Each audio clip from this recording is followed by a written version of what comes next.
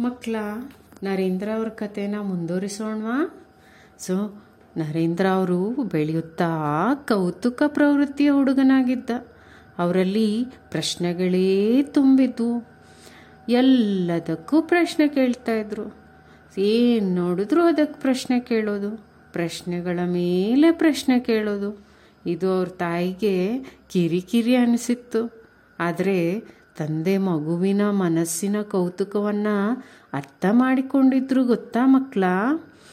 ಅವನ ಎಲ್ಲ ಪ್ರಶ್ನೆಗೆ ಉತ್ತರ ನೀಡ್ತಿದ್ರು. ಒಂದಿನ ಅವರ ತಂದೆಯ ಕುದುರೆ ಗಾಡಿಯ ಚಕ್ರಗಳನ್ನು ನೋಡ್ತಾ ನಿಂತಿದ್ದ. ಯಾರು ಗೊತ್ತಾ? ನರೇಂದ್ರ. ಗಮನಿಸ್ತಾ ಇದ್ದ ಚಕ್ರಗಳನ್ನೇ. ಅವ್ರ ತಂದೆ ಅವನನ್ನು ನೋಡೋದನ್ನು ನೋಡಿಬಿಟ್ಟು ಅವನಿಗೆ ಒಂದು ಪ್ರಶ್ನೆ ಕೇಳಿದ್ರು. ಅದೇನೆಂದರೆ, ನೀನು ದೊಡ್ಡವನಾದ್ಮೇಲೆ ಏನಾಗಬೇಕು ಅಂತಿದೀಯ ಮಗು ಅಂತ ಕೇಳಿದ್ರು ಅವ್ರ ತಂದೆ ನರೇಂದ್ರನ. ಆಗ ನರೇಂದ್ರನ ಪ್ರಶ್ನೆ ಎಂಥದ್ದಾಗಿತ್ತು ಗೊತ್ತಾ ಮಕ್ಕಳ?